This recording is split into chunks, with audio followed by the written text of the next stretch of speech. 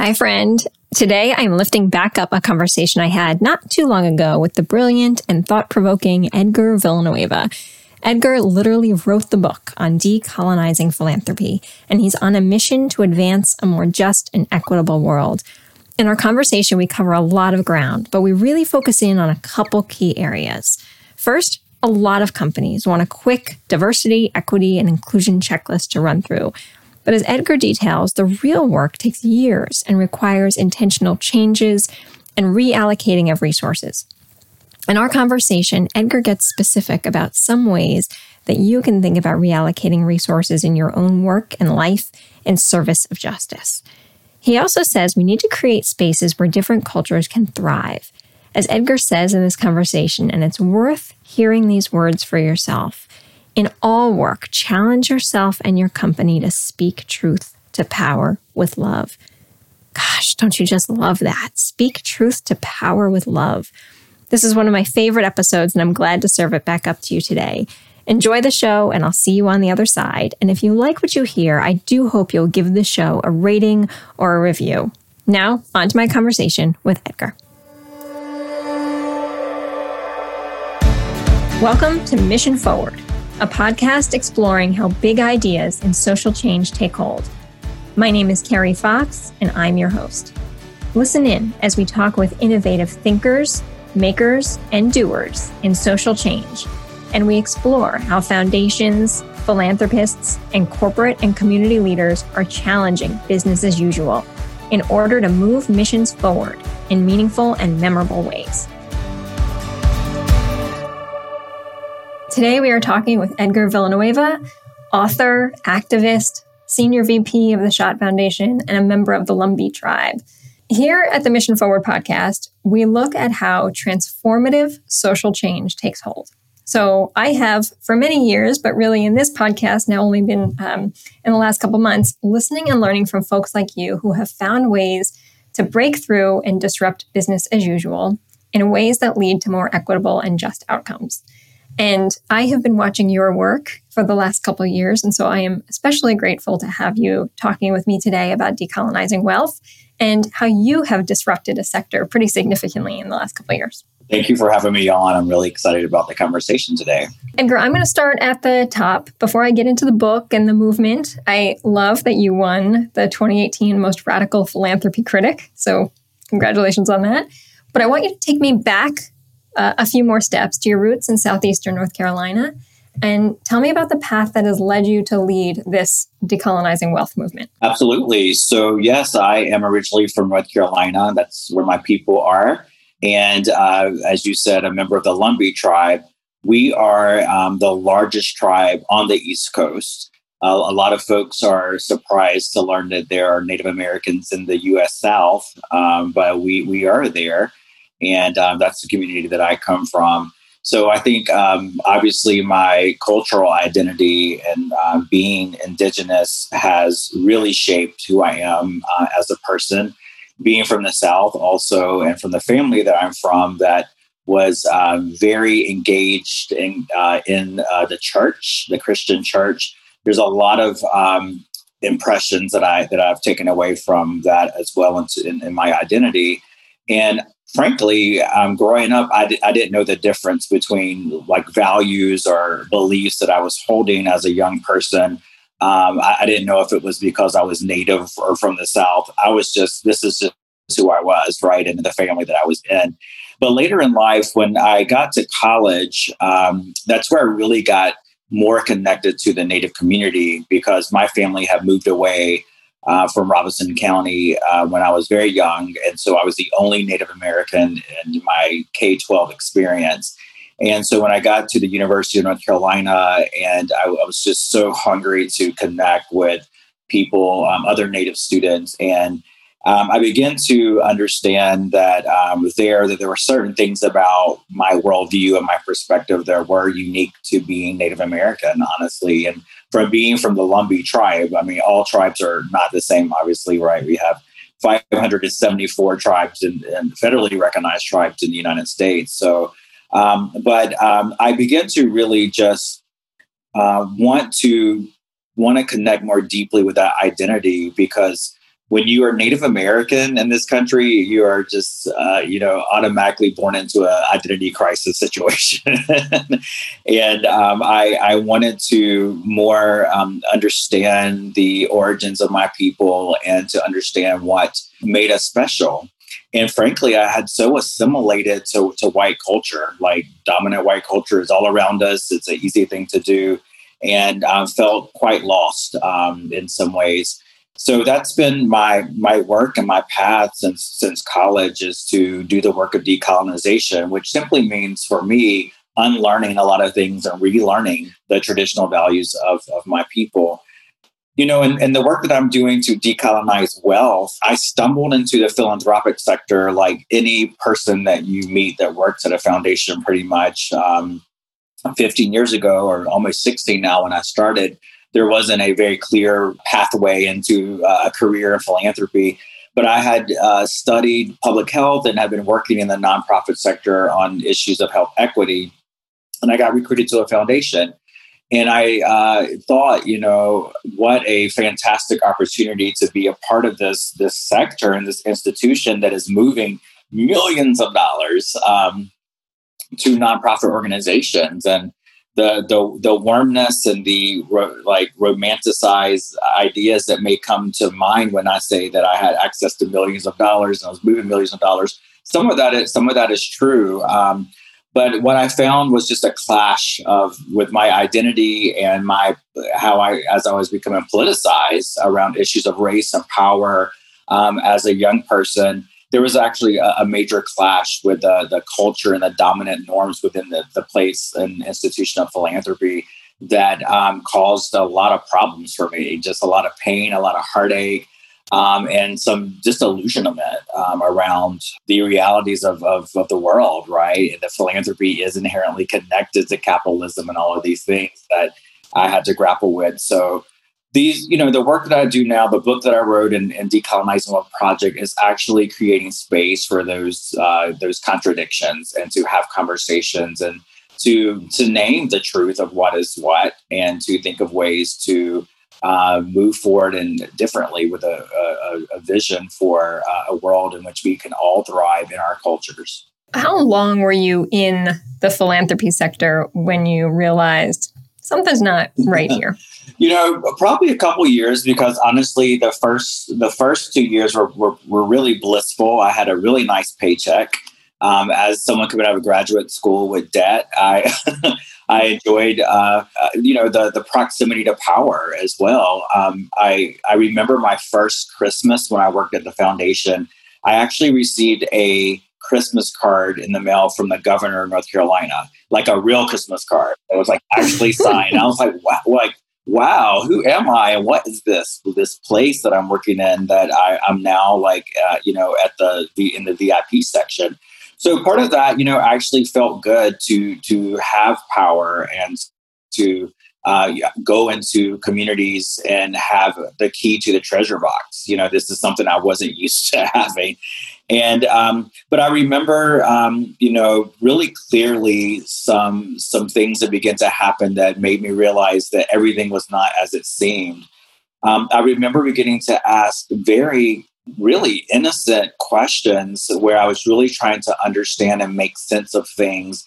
And the fact that I was even asking questions was unwelcome. It was as if I were questioning authority and, was told to kind of know my place, and that my job was to not ask questions, but to take my money and to distribute that money in a way that aligned with the status quo that was in place. And it was above my pay grade to question any of that.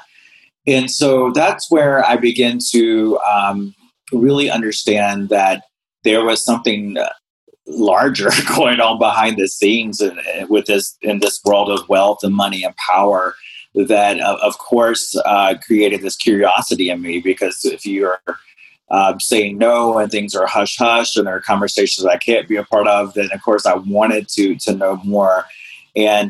But one quick story I'll share is that I'll never forget a board meeting where I was presenting a docket of grants, and we had made some intentions at the foundation to fund different groups, to expand our networks, to move more money into communities of color. At that time, like most of our grantees were large institutional kind of organizations like healthcare systems and universities. And I remember presenting a particular grant that I felt very passionate about funding. I mean, this was good work. It was in a community that we really needed to fund and had not funded. And I was just getting a no all the way around. And I wasn't, I respected the position of the board and the president there. So I wasn't being like absolutely like anarchy or anything, but I was really asking in a loving way for more explanation about the no, so that I would have a clear discernment moving forward around what's in and what's out, right? And in the middle of that question, my president said in front of the entire board and staff that, Edgar, you're getting too big for your britches.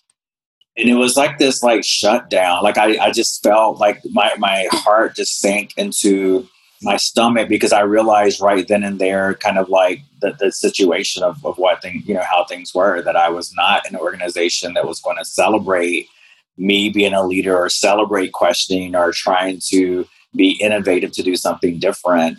And then, so that was really the first marker that being status quo, being coloring within the lines is the thing that's rewarded and celebrated, and not anything else within the sector. You know what I find so fascinating, though, about what you did is there are a lot of people who would have been in that room and heard that and walked away and said, you know what, this isn't for me. I'm going to go find something else. Instead, you did something very different, right? So you dug even further and you said, I'm going to do something, even if I'm a little bit scared about it, right? I've heard you talk a little bit about there were high stakes, right? With you writing a book and basically even from inside the philanthropic sector, calling out the philanthropic sector for some things that it was doing wrong. And so I just want to acknowledge that is not something that a lot of people think they have the courage to do, right? But you did, and I appreciate that. What was interesting about it is you did more than strike a chord, right? You struck a nerve, but in a positive way, right? That at least from the outside in, and I'd love to get your take on this, but it feels like it has really moved philanthropies to challenge the way they do business. And I would love to hear from you what you think it was, whether it was something about the message or the messenger, right? How you delivered it, but there was something that made people hear what you were saying. That I think a lot of people don't have that skill to have that kind of message stick. Yeah, I had chills even as you're asking the question, because I think 2 years later, actually this month, 2 years ago is when the book first came out. I remember just the knots in my stomach around what the reaction would be, which will be the case for anyone putting out a book. You're like, you kind of hold your breath and you hope that people, will appreciate your work. But I did feel like the stakes were high, and I was sharing stories and putting stuff in the book that was sort of taboo for within philanthropy to talk about, right? Like naming names and and saying certain things, talking about internalized oppression and stuff like that.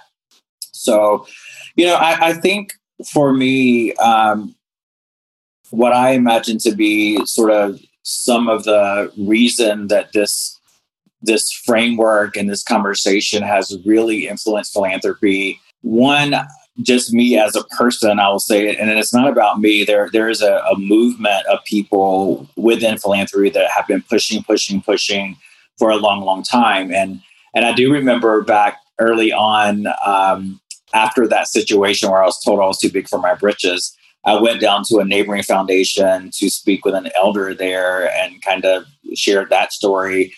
And Gladys Washington, a name that a lot of people will know, who had been, she just retired recently, but had been in philanthropy a long time, pushing. She said to me, baby, these institutions, these foundations are doing exactly what they were set up to do, and you ain't going to change it. And so I do remember, I always carried those words with me in that challenge, but I think that what was really in place is that because of all the seeds that have been planted, and I have been someone who had been in philanthropy for a number of years, I think I was seen as a rising leader or, rising star potentially in philanthropy, someone that was speaking on panels and those kinds of things early in my career, I had some level of respect and credibility in the field that people could appreciate. I wasn't coming out of left field as like a disgruntled employee kind of person, right? Also, I think that there's a fatigue that people have been experiencing in philanthropy around all of the decades of talking and researching and analyzing data around diversity and culture within our sector, but not seeing a change and needing and wanting something more. There's been a conversation like decolonizing wealth happening at the water coolers for a long time, and in the back hallways of conferences, but never on the main stage.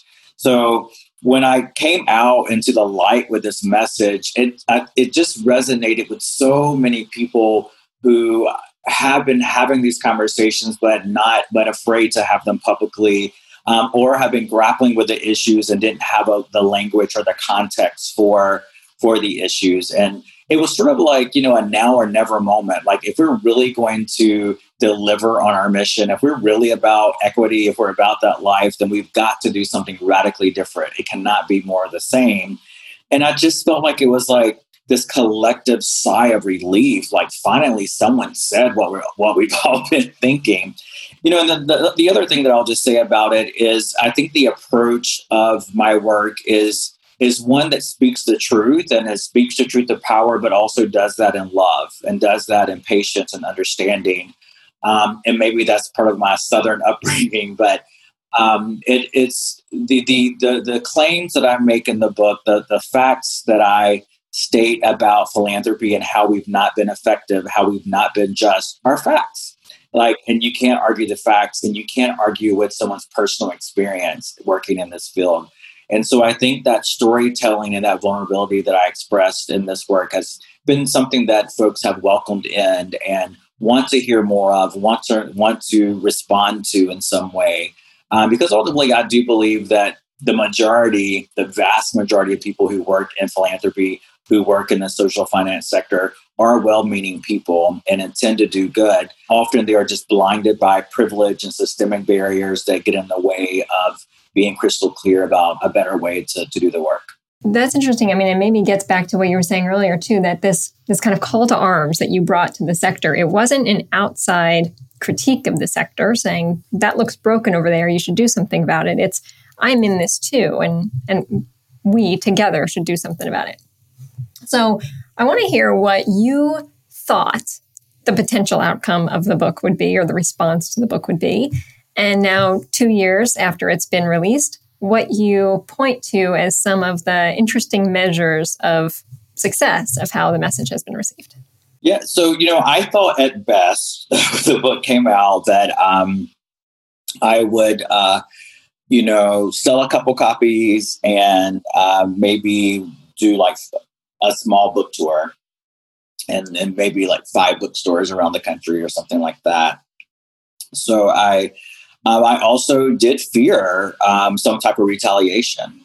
Honestly, I lawyered up. I was ready and expecting the potential worse. Although obviously there's nothing in the book that I feel is tearing down, other folks or institutions in that way. But we are such a powerful sector that even loving critique actually kind of, scared me. I look really brave and bold now, but at the time I wasn't sure. And there were certain parts of the book that I grappled with actually, whether or not I should take them out, like weeks before it went to publication.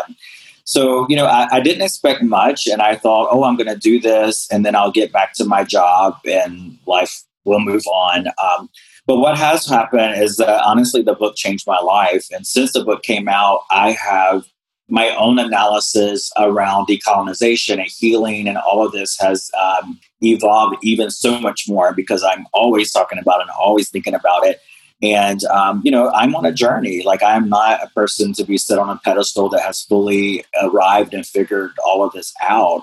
But I am on a healing journey, and and I think this work is always evolving. The tour has never ended. I still feel like I'm on a book tour. I'm still doing events, and even during this time of pandemic where things are online, I'm still having conversations and around the book. And the book has won awards and has been a bestseller.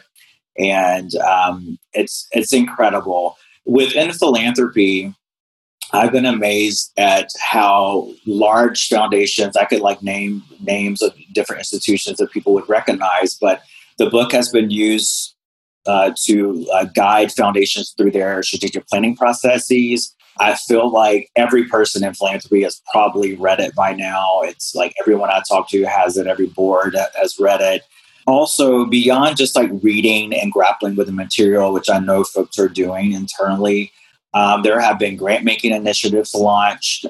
People have started funding Native communities that have not funded them before. But what's even more exciting to me is that some of the more radical ideas that I put out, such as foundations should take 10% of their endowments to just hand them over to communities of color. There are foundations who are actually considering doing that. There's a foundation in Canada that the board has actually committed to taking a percentage of their endowment and handing it over to First Nations people. Here in the U.S., I'm currently talking with a very large foundation who is in the process of thinking through. The board has approved this at some level, but it's seriously looking at how to take a portion, 10%, actually, just because I made that number up of their endowment and giving that back to individuals as a form of reparations. And so reparations and that terminology and that framework in philanthropy is a very real thing and a real conversation that people are having. And so I wish I had the capacity to do a full-scale evaluation, because I truly, truly believe that philanthropic practice has shifted, and that it's shifted permanently, that there's no going back to the way things were. I think that talking about race and power is so much more the norm in this moment. And obviously, because of the movement for Black Lives and what we're experiencing now, that has just like accelerated things even more further. And I know that people have foundations have divested and increased spending rates. A large foundation in Seattle decided to spend down after reading the book and just liquidate their assets completely and hand them over to communities.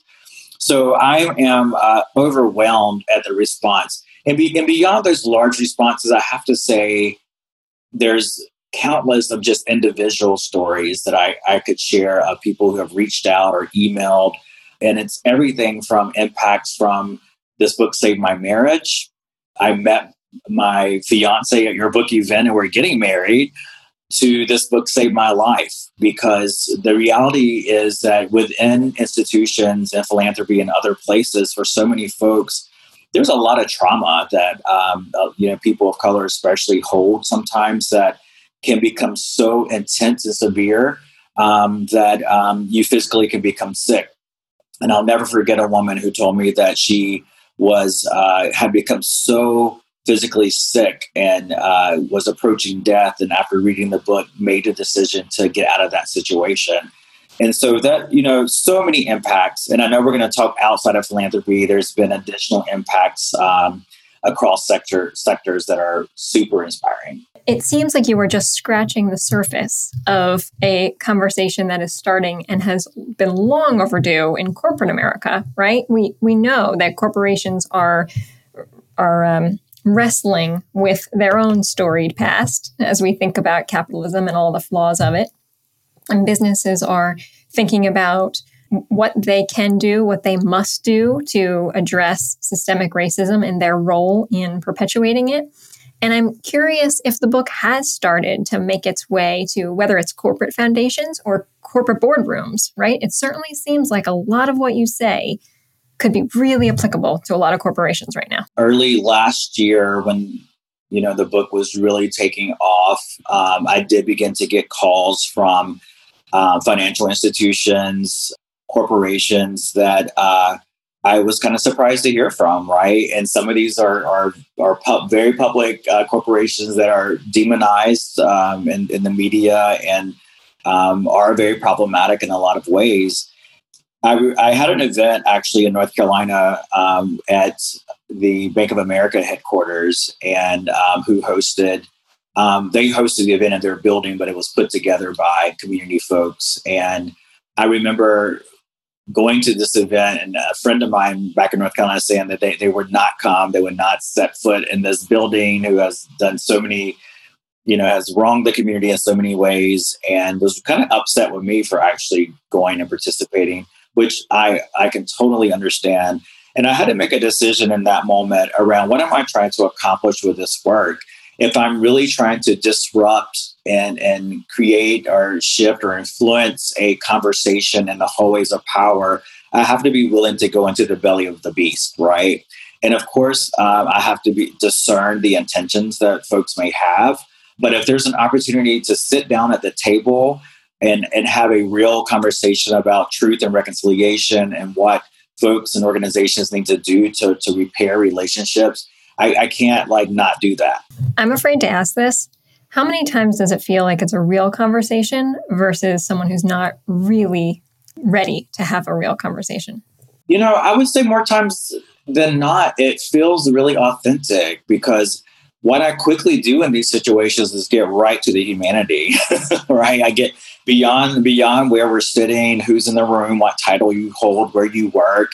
It's like I really don't care about that. What I care about is the human being that I'm engaging with right now. And I'm getting quickly to a point of helping people understand that our humanity and our connectedness around that. Because if we can't understand that at a basic level, then I just feel like there's no hope in influencing.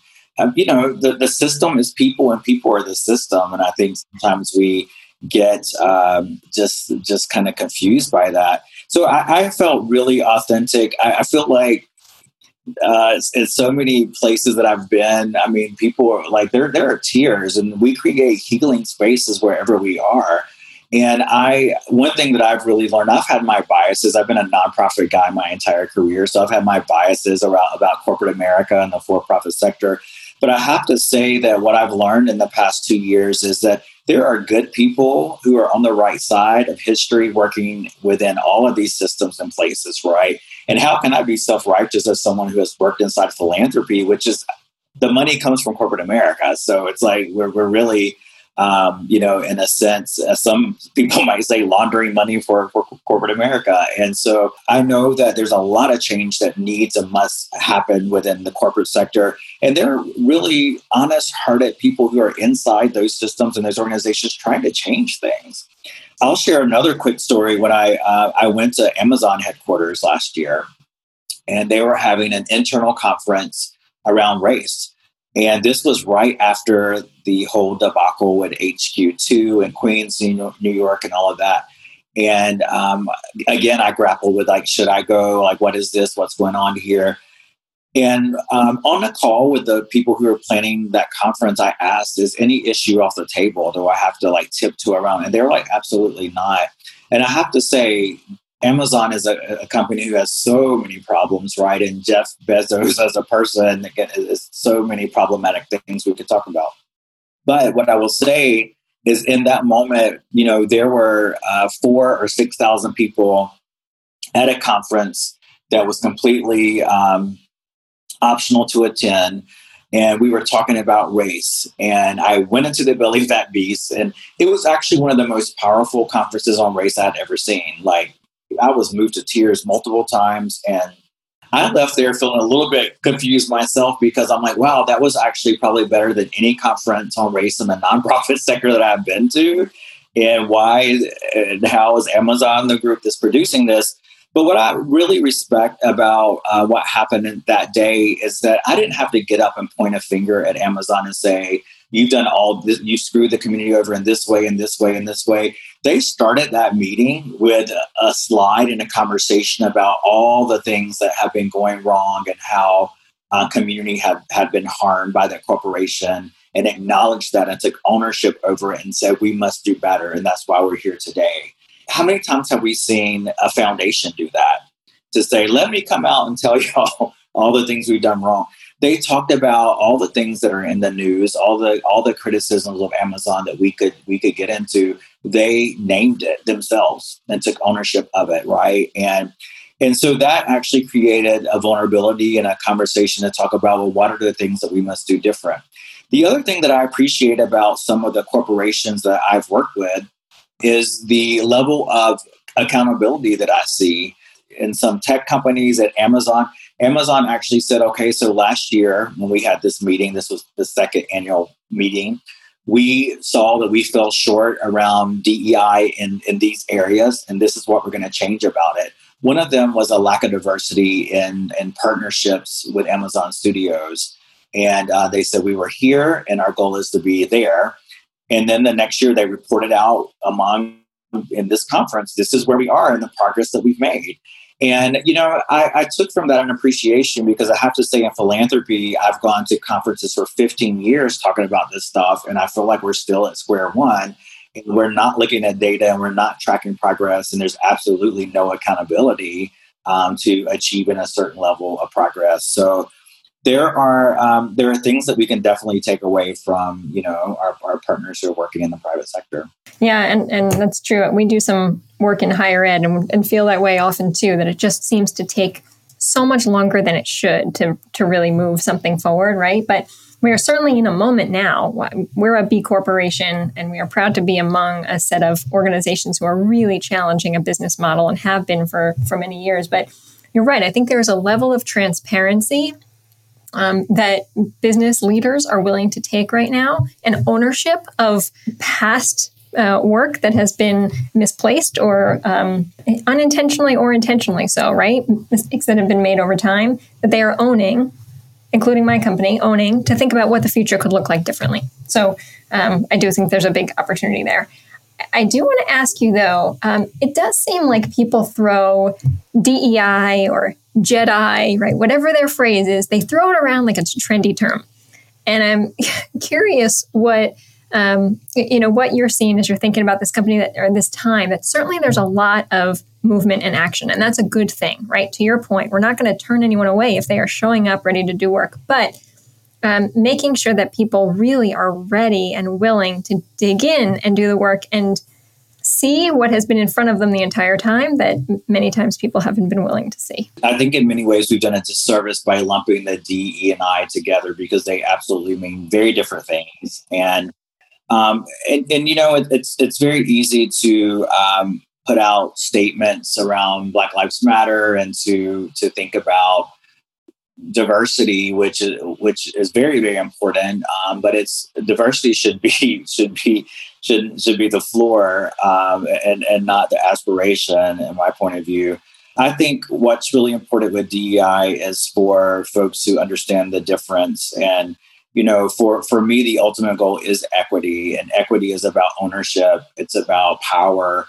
It's getting beyond a change in representation, or even like thinking about cultures that are inclusive, right? But also like how are we shifting power in a way that is actually privileging people who have been marginalized. And that is the true tough work for organizations to take on, and for even in our individual lives to think about how we can be more equitable. If you have been in power and if you've had privilege and resources, when you really get to the point where you're operationalizing equity in your life or in your company, it may actually feel like oppression for you, because you're literally giving up power and taking a step back. And so that is where I think a lot of folks are challenged, is to really get to that deeper surface level, because it really requires a complete shift. And what we want often is a very quick checklist to say, we did it. Like, give me, Edgar, come and meet with us. Give me the 10 things we need to change today. There are lots of things we can change right now, but to get to equity in our organizations, it's work that could take years and years and years. And it's a commitment, and it requires resources, and it requires change management. That's what I'm hoping to see. I think, folks, the other thing that I'll say is that because equity is such a buzzword right now, it's really important to, when you're looking for support with equity, there are plenty of organizations led by people of color that have been doing this work for a long time. And I encourage people to tap into those resources, because equity has become a new line of business. Everyone's putting their shingle out all of a sudden and claiming to be experts about it. And so I I really feel a little discouraged when I hear about corporations or large institutions hiring these firms who are not, this is not really what they do.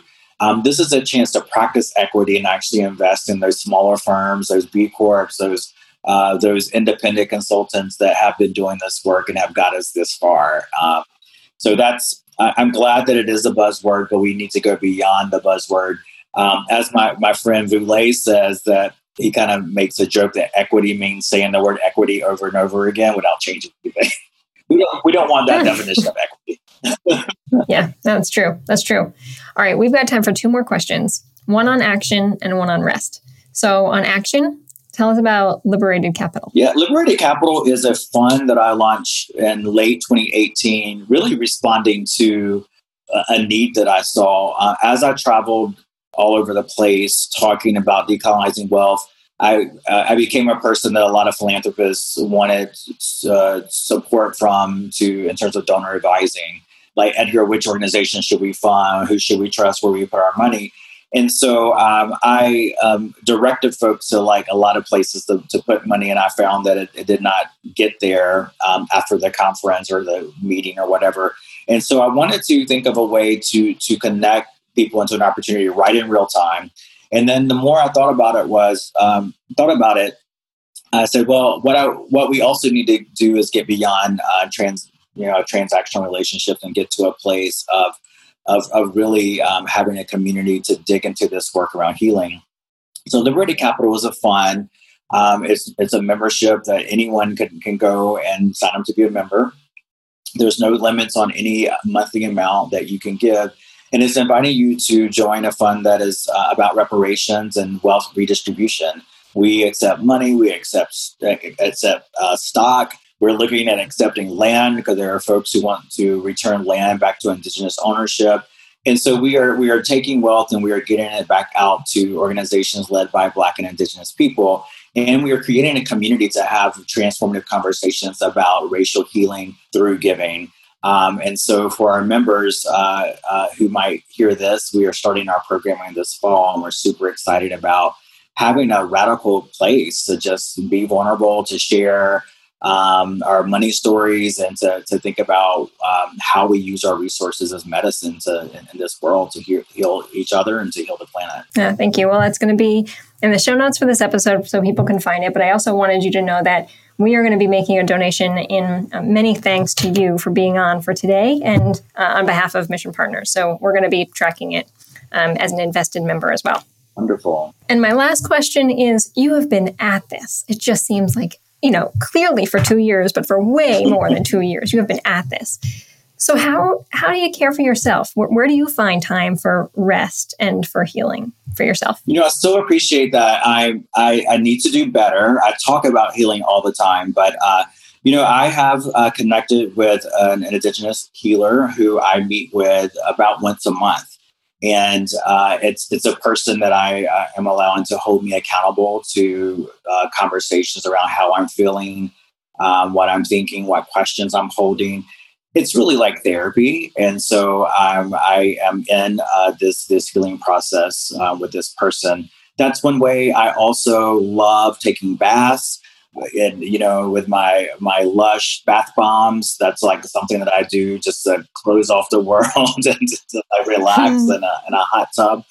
I also massage therapy is really big for me. I think human touch and doing things to relax and I have quiet time. I live in New York City, so I also kind of joke about massage therapy as like I'm just paying someone to take a nap and to have a quiet spot, for an hour. But these are my practices. I need to do better. I will say that I also just try to laugh as much as possible and to be around friends that crack me up because it's such a heavy time, y'all. And there's so much death and there's so much fear and just terrible things going on in the world. And, I don't want to make light of that.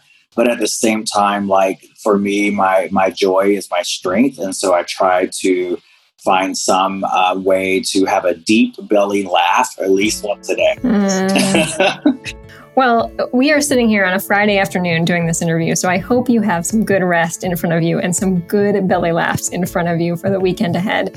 I have so much gratitude, Edgar, for taking some time with me to do this today. I have loved talking with you and learning from you, and just really appreciate what you've been doing and how you've been doing it. So thank you. Thank you for having me on the program. I appreciate it.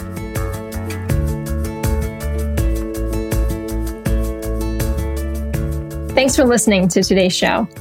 I love how Edgar is challenging business as usual and putting truth to power with love, as he says. If you like what you heard in today's show, I hope you'll consider sharing this episode with a friend or colleague. And if it's inspired you to learn more, do more, or take action, I hope you'll let me know. Drop me a line over at Carrie@mission.partners and tell me how this content is leaving an impact on you. Until next time, good luck moving your mission forward.